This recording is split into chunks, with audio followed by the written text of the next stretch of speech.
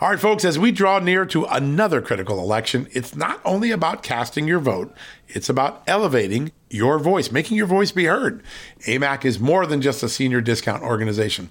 They unite like-minded patriots like you and I, committed to preserving our cherished values and actively opposing the leftist agenda that's sweeping across America.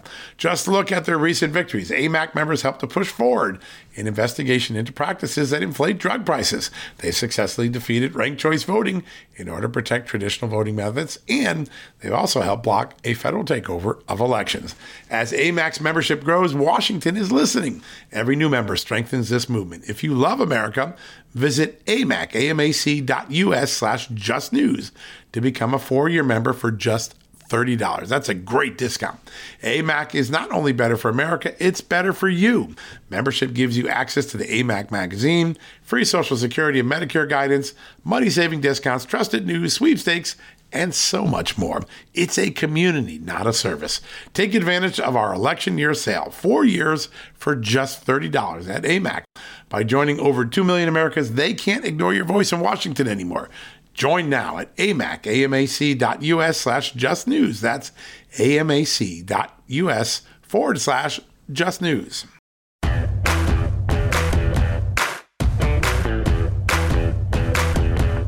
Hello, America, and welcome to a new edition of John Solomon Reports, the podcast from Just the News, where today we are bringing on our good friend Michael Oren, the former Israeli ambassador to the United States, great author. He's got a new book out. We're going to be talking about that.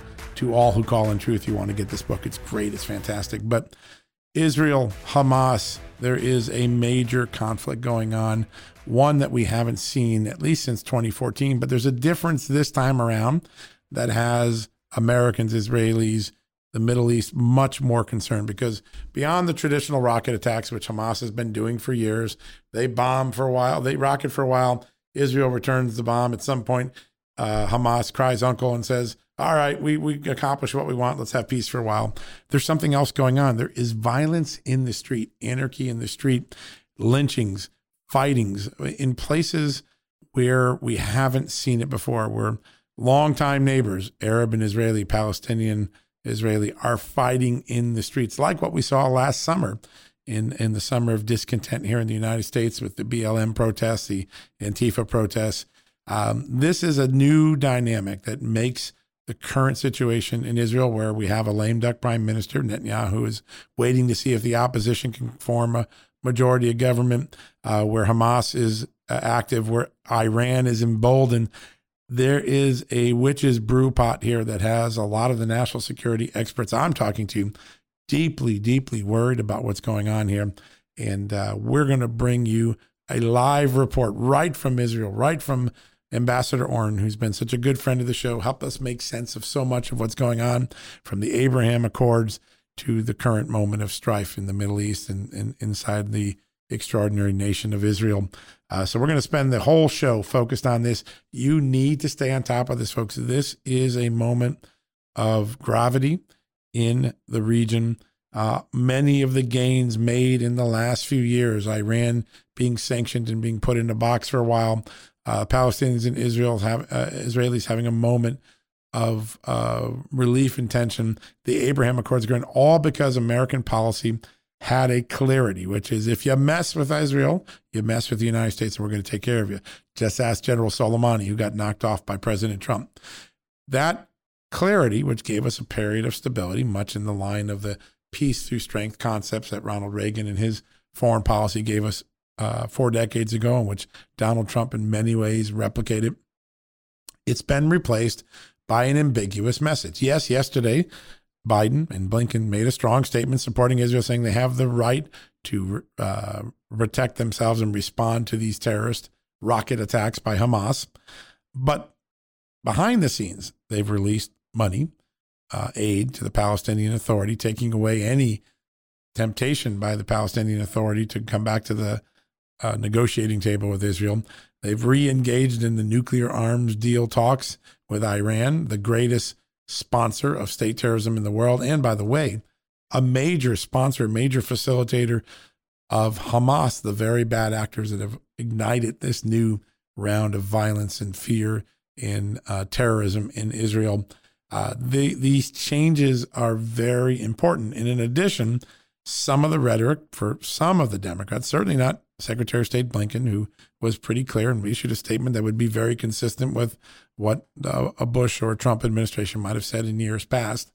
But some of these Democrats, Alexandria Ocasio-Cortez, Congresswoman Ilhan Omar, and others, are really undercutting the relationship with Israel and the United States, espousing anti-Israel views, embracing a terrorist organization like Hamas, which only sends a signal that is anti-Israel, maybe anti-Semitic, some people think. I think that needs to be debated in each person's mind. I'm not suggesting it one way or the other. I'm saying it's what others are observing in this language. We're going to discuss all of this with Michael Oren in just a second. Tremendous talent. Had a great relationship with Joe Biden during the Obama administration. So an ambassador who knows the current president very well, knows the region very well, saw what happened during the Trump years to bring some stability to the region, and understands the electoral politics of Benjamin Netanyahu and others in the state. Very gifted diplomat, very keen thinker strategically, and also a great writer. His books are fantastic. I'm going out this weekend and on Amazon and getting the book To All Who Call in Truth. It's the latest book by Michael Oren. We're going to have him here in just a second. Now, before we go to commercial break, I want to just mention one story on the site today. We continue to file Freedom of Information Act requests, press for information on your behalf so that we can get the truth about the 2020 election. And last night, my good colleague, Natalia Mittelstadt, came in with a new story, got new FOIAs from the city of Detroit, Wayne County, showing how they reported back to Mark Zuckerberg's group, the Center for Civic and Tech Life, the group that had $350 million to send to election judges and election administrators around the country, trying to get them to arrange get out the vote and mail-in voting operations that benefited predominantly Democrats, according to the people I talked to. Well, they reported that they used the money from Mark Zuckerberg. I think it was about $7.4 million, a very large number of dollars for Detroit. They used the money to create a, quote, new order, in elections in Detroit. In other words, they changed the rules they believe forever, which of course would benefit Democrats the way these rules were changed. You got to read these documents. So many people have suggested that the Zuckerberg money was just simply good governance money given during a pandemic to help out. But when you read the documents, when you see the behaviors, when you see how the money was spent, this money was a Democratic get out the vote operation effort masquerading as COVID election aid. Read these documents. Look at the boasting of the city of Detroit election officials, the same city where we had a whistleblower named Jesse Jacob who identified widespread irregularities in the 2020 election that she herself participated in, admitted to. She's a longtime city worker, has lots of credibility. Check out that great story by Natalia Mittelstadt. Now, we're going to do a quick commercial break. When we come back, the former Israeli ambassador to the United States, a friend, a good colleague of Joe Biden, knows President Trump, knows the Republicans, knows this city well, knows the region well. Former Ambassador Michael Oren joining us here on this show right after the commercial break. Folks, everyone knows the next medical crisis is just around the corner, whether it comes in the form of a pandemic or something much more mundane like a tick bite. You and your family need to be prepared. That's what we learned from this last pandemic, right? That's where the Wellness Company comes in. You know the Wellness Company. We have their great doctors like Dr. Peter McCullough on all the time on our shows. The Wellness Company and their doctors are medical professionals that you can trust, and the new medical emergency kits are the gold standard when it comes to keeping you safe and healthy, and most importantly, prepared. Be ready for anything. This medical emergency kit contains an assortment of life-saving medications, including ivermectin and Z-Pak. The medical emergency kit provides a guidebook to aid in the safe use of all of these life-saving medications, so you know what you're doing. From anthrax to tick bites to COVID and even the bioweapon like the plague, the Wellness Company's medical emergency kit is exactly what you need to have on hand to be prepared. Rest assured knowing that you have emergency antibiotics, antivirals, and antiparasitics on hand to keep you and your family safe from whatever the globalists throw your way.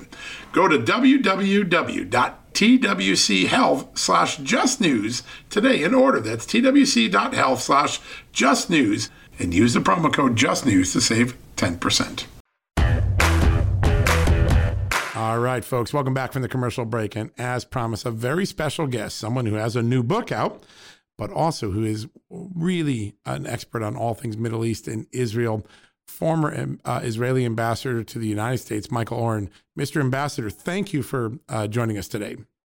Well, thank you for having me, John, as always. I know this is a grievous time in Israel. There's a lot going on. Could you bring us up to speed as you perceive it? What is going on right now in the conflict? What is the current state of play between Israel and Hamas? Well, it's deja vu, and it's not just all over again. It's many times again. We've had the same war, same battle several times. I've participated in several of them as a soldier, and now I'm on the sidelines watching it. What it is, it begins with Hamas firing rockets at us. This time it began Hamas firing rockets at Jerusalem. Israel retaliates, usually from the air, and then Hamas begins to creep up. It creeps up the coast, literally. The rockets hit around the Gaza Strip, then they hit our southern city of Ashkelon, then our southern port of Ashdod, and then finally they hit southern Tel Aviv. And that's where I'm talking to you now, from southern Tel Aviv. And we've been hit by two major barrages, each of about 100 rockets apiece. Wow. And Iron Dome, our remarkable Iron Dome system, is about 92% effective. That means if they're firing 100 rockets, 10 are getting through. And I've watched those rockets fall. I watched one hit a bus 2 nights ago. And so we're bracing for tonight.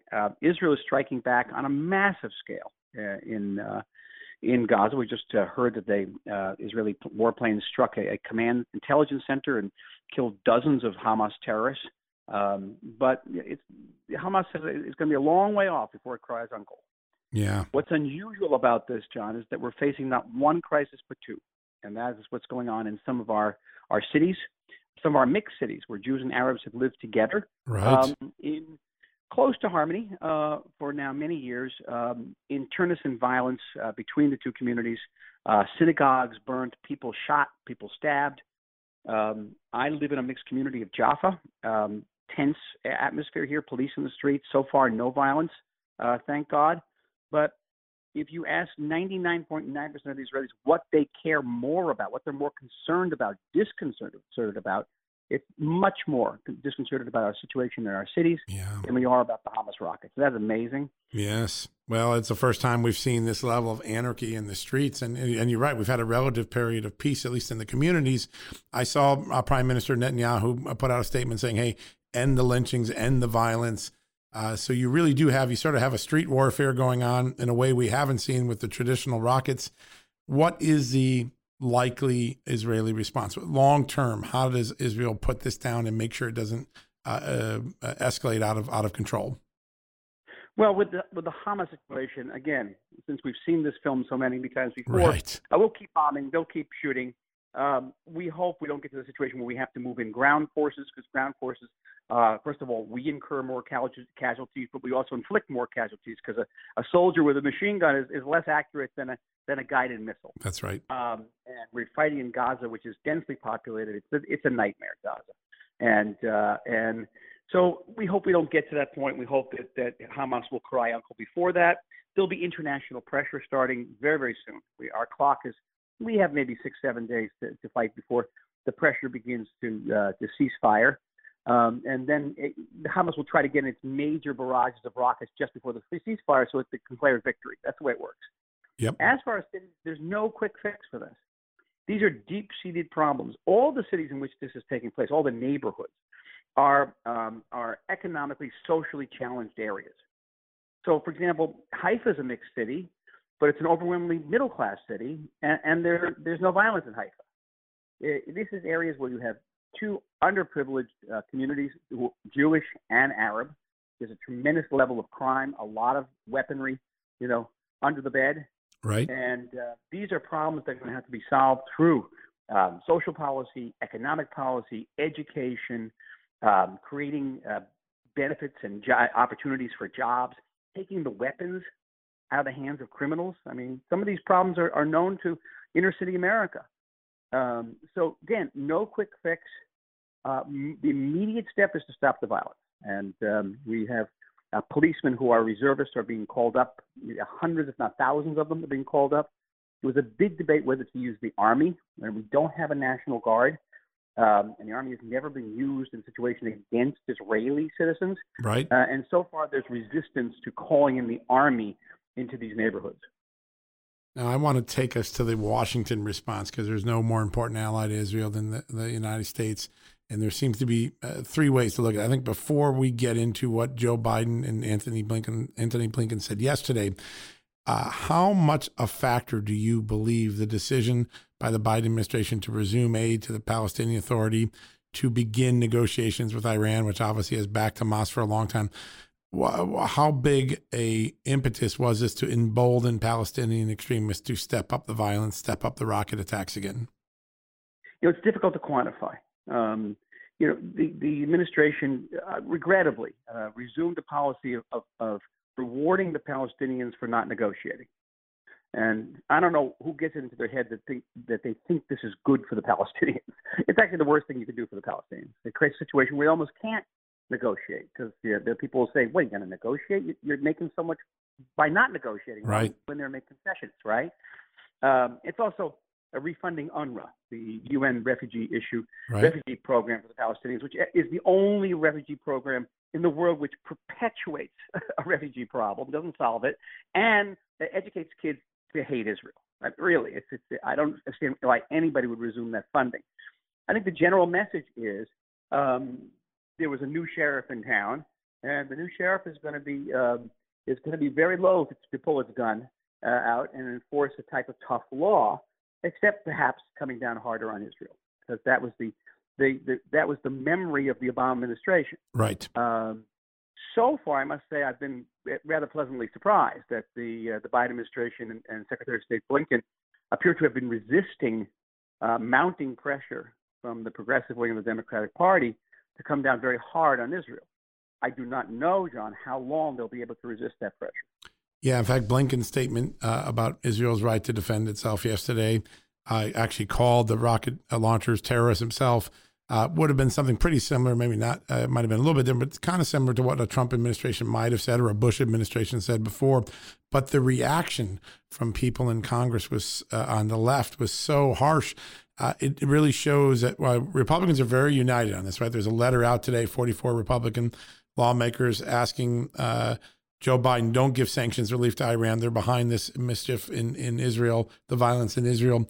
And the Democrats are very divided. How does Joe Biden straddle his own personal views on Israel with this pressure from the far left part of his party? Well, so far so good. I mean, I've told you before, I know Joe Biden very well. He was sort of my point of contact when Hillary Clinton, as Secretary of State, was boycotting the Israeli embassy. Right. I talked to Joe Biden. And he comes from that generation that has Israel in its heart. He remembers the Six-Day War. He remembers the 1973 Yom Kippur War. He is deeply committed to Israel's security. But he is a Democrat, and he has to answer to a party as well. And as you hear it, as you mentioned, the voices of the Democratic Party that are calling on the administration to start squeezing Israel, to criticize Israel, are growing. And they are going to grow in direct proportion to the number of Palestinian casualties. And you're going to see there's a number out there. There's a red line. I don't know what it is. We haven't reached it yet, but we're getting closer to it. And we're dealing with an enemy, Hamas, that uses its own population as a human shield. Right. They want Israel to kill. A game of chicken, isn't it? Yeah. They want Israel to kill civilians so that then they can have the world delegitimize it. Right. And have the world come in and impose a ceasefire on us that will redound to Hamas's benefit. That's just what they want. They're very clever. And so the Democratic Party, the progressive wing, plays right into that. Because they're going to say, look at the massacre in Gaza, look at all the civilians being killed, let's come down hard on Israel and impose a ceasefire. Now, people have described the far left reaction to this in a very different way. One is anti-Israel, one is pro-Palestinian, a third is maybe a little bit of anti-Semitism. When you look at the things that Ilhan Omar has said and Alexandria Ocasio-Cortez has said, do you worry that there is a undercurrent of anti-Semitism that comes in within their words, within their implied messages to the world?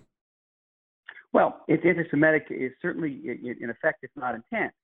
in the sense that they're singling out Israel, that no other country is being treated in this way. Right. They're ignoring the fact that millions of Israelis are under a rocket fire. They think that because that has something to do with the peace process, as if there were peace between Israel and the Palestinians tomorrow, Hamas wouldn't be firing rockets at us. Right. Hamas is going to destroy the state of Israel, irrespective of who we make peace with. That's right. Nothing state of mission. Nothing to do with Jerusalem. This is a genocidal jihadist organization that is committed to our destruction, which has an anti-Semitic charter. Read that charter. Yeah. Jews are blamed for World War I, World War II, everything, bubonic plague. And this is the organization that these members of Congress are supporting. So by supporting an anti-Semitic organization, doesn't that make you a little bit anti-Semitic? It's pretty remarkable and a very important question. And it wasn't that long ago when some of these members were frightened by what happened at the Capitol and wanted, themselves to be defended, yet they seem to want to deprive Israel of being able to protect itself. Certainly in its words, it's very interesting dynamic to watch their behavior and their perspective change based on the circumstances. Republicans, Iran. I want to zero in on Iran because I think behind all this is the larger issue of Iran's meddling. How big an alliance does Iran have with Hamas right now? How responsible is Iran for what's going on right now? And what is the end game for both Israel and the United States to try to push back on this? So Iran is a major sponsor of Hamas. Hamas's big competitor in the Gaza Strip, an organization called Islamic Jihad, is wholly owned and controlled by Tehran. Both organizations use Iran-made missiles. Most of the missiles, rockets being fired at us, are not homemade, right? Made in Gaza, but actually smuggled in from Iran. They're exported. And if they weren't smuggled in, the people who made the rockets were trained by the Iranian Revolutionary Guards, usually in Damascus. So Iran is everywhere here. Now, Iran has a great interest in getting Israel bogged down in a ground war in Gaza. They're willing to fight Israel to the last Palestinian. They don't care. And this has a number of benefits for Iran. It detracts Israel's attention from Iranian efforts to transform Syria into a forward military base against us. It takes pressure off Iran in the Iran nuclear talks going on in Vienna. Right. It makes America come down harder, perhaps on Israel later, and Israel will be then preoccupied with dealing with American pressure about Gaza and not focused on the Iran nuclear deal. It all really redounds to the benefit of Iran. And I think it's very important that American policymakers be cognizant of that and understand that this game is a very complex game. The Iranians claim to have invented chess, John, and they play on not one board, but three boards at the same time. That's true. It's very true. Yeah. I mean, you hear that from our intelligence agencies. We don't respect, or most Americans don't understand the complexity by which Iran plays in destabilization politics. It's remarkable. They never fail to impress me. No. They're patient and they're strategic, and they're not afraid to lose lives in the effort to gain whatever strategic goal they want. And I think that's what we're seeing play out right now. As you look at the internal state of Israel's politics, last time you were on, you did a great job helping us understand what was going on. You've got a prime minister who's sort of a lame duck in the respect that the other side of the political spectrum has been given a chance to put together a coalition government after Benjamin Netanyahu had failed to put one together. How does the internal politics of Israel affect Israel's ability to respond? Could there be a change in course midway through if a different coalition government came up? Or does this actually strengthen Benjamin Netanyahu's hand because Israelis have long trusted him to deal with Hamas? What are the dynamics of the internal politics? I'll really confuse you by saying the answer to all those questions is yes. Yeah, that's confused me. You won. I'll let me unpack it. I'll tell you why. Okay, please. Yes, has the morass of Israeli politics contributed to the outbreak of this fighting? Yes, I think it has. I mean, it's difficult to quantify again, but Hamas is obviously looking at an Israeli government which is not in a great position right. To govern and to make the hard decisions. And I think that was part of the calculus on the Hamas side. So the answer is definitely yes. Has it impacted Israel's ability to deal with this? I know from my own field. I'm going on many international news sites tonight. I'm not a spokesman for the Israeli government, but I do this, sort of my own out of my own time, my own volunteering. But I need cooperation from the government. I have to know what their positions are. And in previous rounds of fighting, there was always an emergency center set up that developed messages. What are our positions? That got media out, and there's been nothing. Been nothing. And I'm looking at it at that unit that's just not functioning, and that's going to have an impact. Yeah, it has to. Media in a crisis like this has one profound function, and that is to provide time and space for our forces to do the work. Because without that media explanation, world opinion is going to turn against us very, very fast. So that the answer there is yes as well. But does this redound to Bibi's benefit? The answer is yes again, because it created a situation where the Arab parties that were going to support an anti-Bibi coalition government made up of both right-wing and left-wing governments, those Arab parties now will not support a Jewish Zionist coalition. Right. And the right-wing parties in that coalition will not accept the votes of an Arab and often Islamic extremist party. Yeah. And so far now, I'm not saying this is not going to continue indefinitely, so far the anti-Bibi coalition has not been able to cobble together a coalition. And the clock is ticking because they only had 21 days to do this before we go back to the fifth round of elections. And in a very ironic way, I always say that Hamas, in order to win, has only not to lose. But Netanyahu also, if he doesn't have to win in order to lose. He doesn't win. He only has not to lose. Right. And so he goes to be prime minister for another 4 or 5 months. Yeah, it's fascinating. And then there'll be another election, right? That'll be the next piece of the puzzle if this plays out. As you look at the line of succession, it seems as though, and again, this is what I hear from U.S. intelligence and from American politicians, and I may be wrong about what they're telling me, but it seems as though Israelis still love the policies of Benjamin Netanyahu, but may have tired of the personality or the controversy or whatever around him. Is there someone like yourself or Ron Dermer or someone else in the political spectrum that could step in and fill the policy promises that Benjamin Netanyahu has always strongly stood for that have been so popular, but maybe deflect some of the controversy that seems to have beset himself over the last 4 to 5 years? Well, I think you're putting your finger on it. It's not a matter of policy. It's a matter of personality, character. The policies, there are very minute policy differences between many of these parties, particularly the parties on the right, which are the majority of the party. Right. Maybe some of the far left parties have different policies, but not much. The question is this: the position of the Prime Minister of Israel, and I tell you this as someone who has worked with prime ministers and with presidents, right, is simply the hardest job on this planet. Nothing like it. John, the American president goes off and plays golf. Yep. There's no time for that in Israel. You've never seen the Israeli prime minister ever take a day vacation. No. Ever. Not a night, not a weekend. Nope. And not everybody can do that. And Bibi, for all of his, sometimes Greek tragic flaws, Bibi has agonistes. He's an economist. He's a statesman. He's a politician. He's a strategist. He is physically immensely robust. Oh my God. Everyone drops dead around him. He's a very difficult act to follow. Yeah, he is. And not everybody can do this. And so I look around at the field. I see people in the opposition who are exhausted. Bibi never looks exhausted. Right. And I say to them, who could actually physically do this? Never mind have the experience. Because it does take a toll. It does.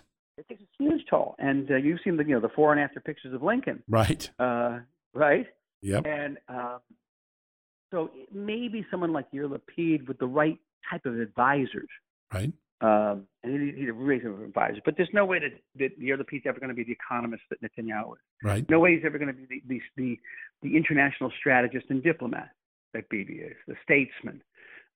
Nobody do. There are a couple of very good, smart people like Yair Lapid, like Bennett, Naftali Bennett, like Gideon Sa'ar, good people, good politicians with leadership qualities. But again, no one can check all those boxes. That's a hard one. Yeah, no, he is a hard act to follow, and that's why he's still in power, because the Israelis have just not found someone with all of the unique blend of skills and stamina that he brings to the table. You have a new novel out, and it traffics in something I think is important, the word truth. I love the word truth because so often in today's society, we lack truth in our institutions and from our media in some cases. Tell us what inspired you to write this book, and what does it mean in this moment in world history? Well, it's called "To All Who Call in Truth." It's from Psalm 145, right? Which is said by religious people at least 3-4 times a day in the Jewish religion. The Lord is near to all who call upon Him, to all who call upon Him in truth. And I think in many ways it's the essential statement of faith. You believe that God is close to you if you call to Him in truth. Right. This is a story that's set in 1972 in a small American town about a junior high school guidance counselor and football coach. You love football, you're going to love this book. And, I do love football, so I'm in. And it's about an everyman who gets caught up in a relationship which is very complex and obsessive and ultimately dangerous. There's a murder involved. And so I'm dealing with the truth. Here is a simple person, not an hypocrite, but an everyday person grappling with truth, trying to get to his own truth, trying to establish, if he can, some type of relationship with God. It's also about a community in that way, and sometimes failing, sometimes succeeding, like we all do. I also wanted to go back to the early 1970s, not only because it was a world that I knew very well, but right. It's a world that's been lost. But it's also a world that evokes, in so many ways, our present condition. Doesn't it? It's true. Do our God.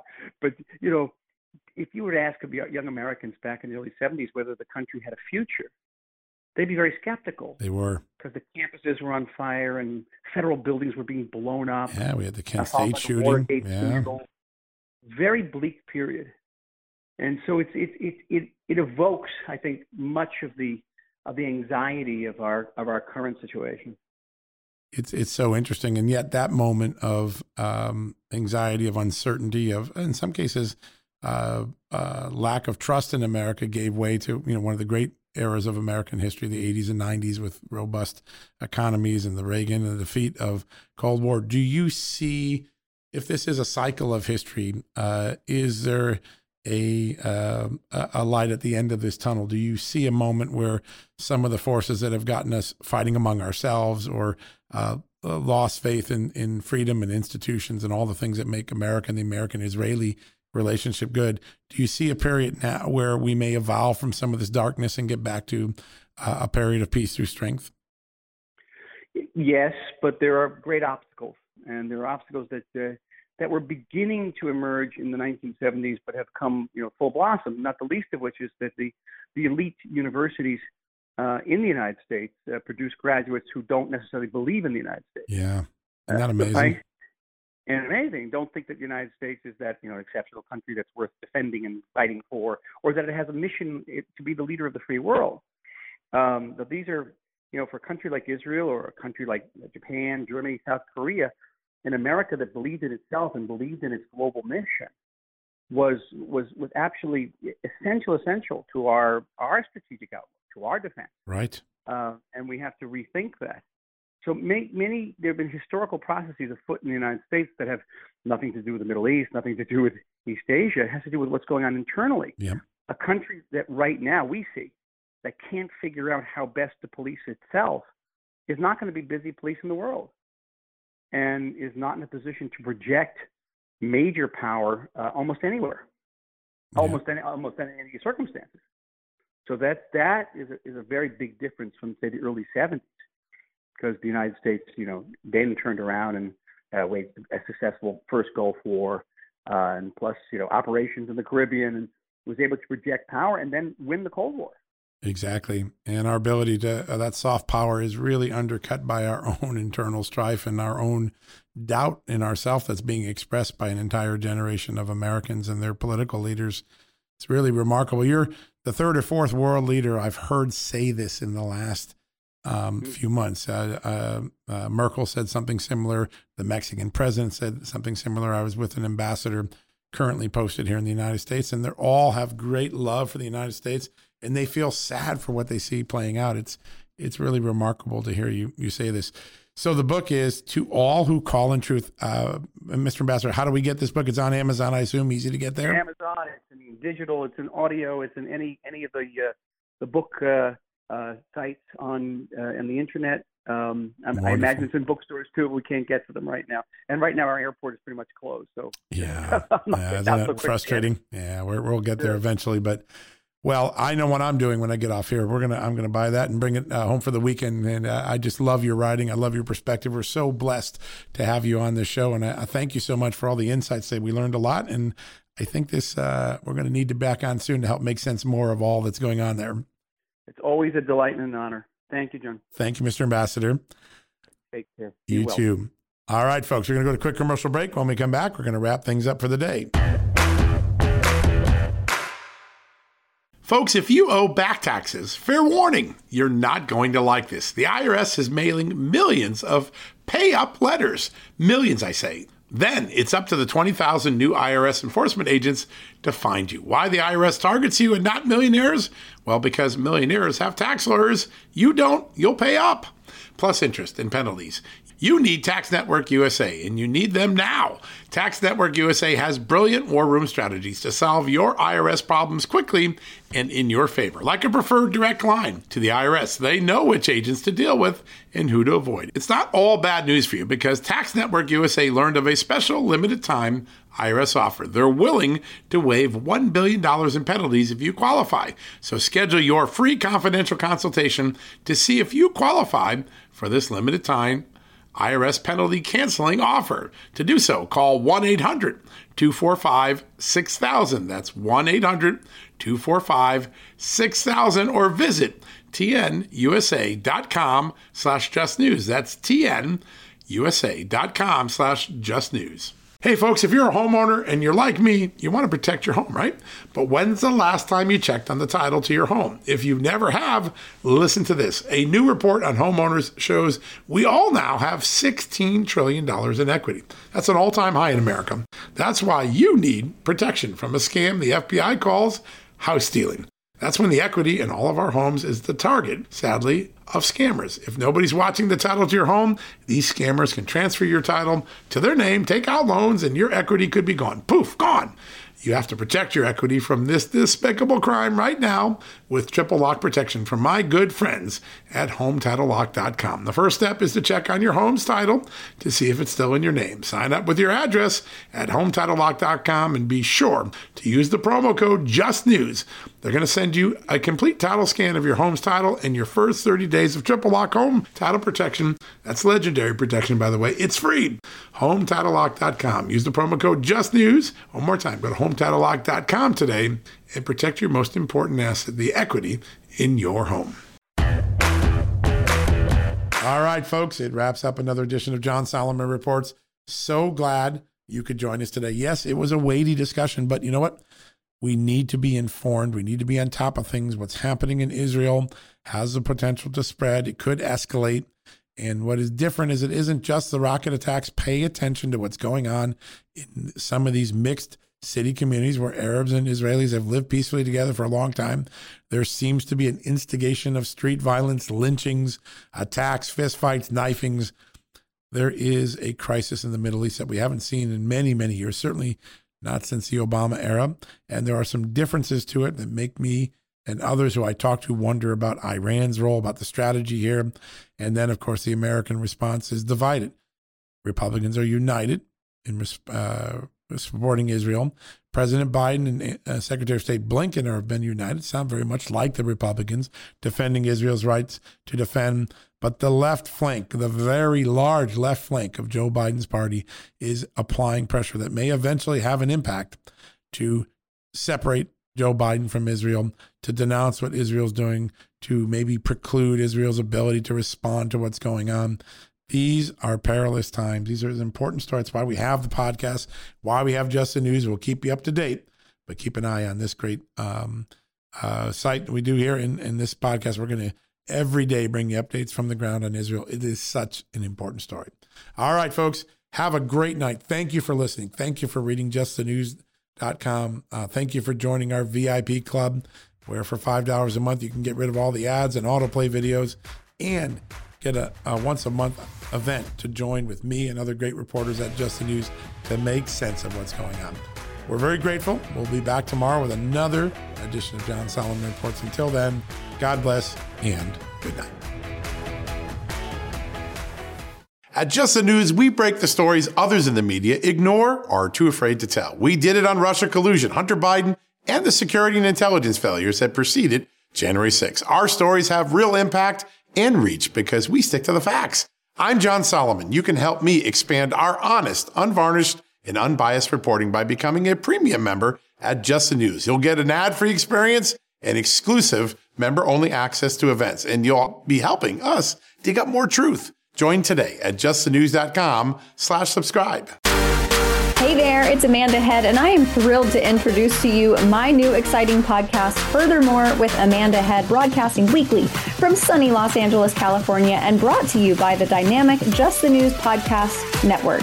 On this fresh and engaging podcast, I delve into the latest news with a little bit of a twist, exploring the furthermore of every story. But this isn't your typical run-of-the-mill news commentary or politically charged program. I interview a diverse range of guests, including business leaders, entertainers, musicians, educators, experts, politicians, and many influential figures from both the United States and around the world. So why not make your Mondays, Wednesdays, and Fridays a little more interesting? Tune in on your preferred podcast platform and discover Furthermore with Amanda Head on Apple Podcasts, Spotify, or wherever you listen to your favorite shows. And don't forget to hit that follow or subscribe button and be sure to download the latest episodes. I can't wait to have you join me on this exciting journey.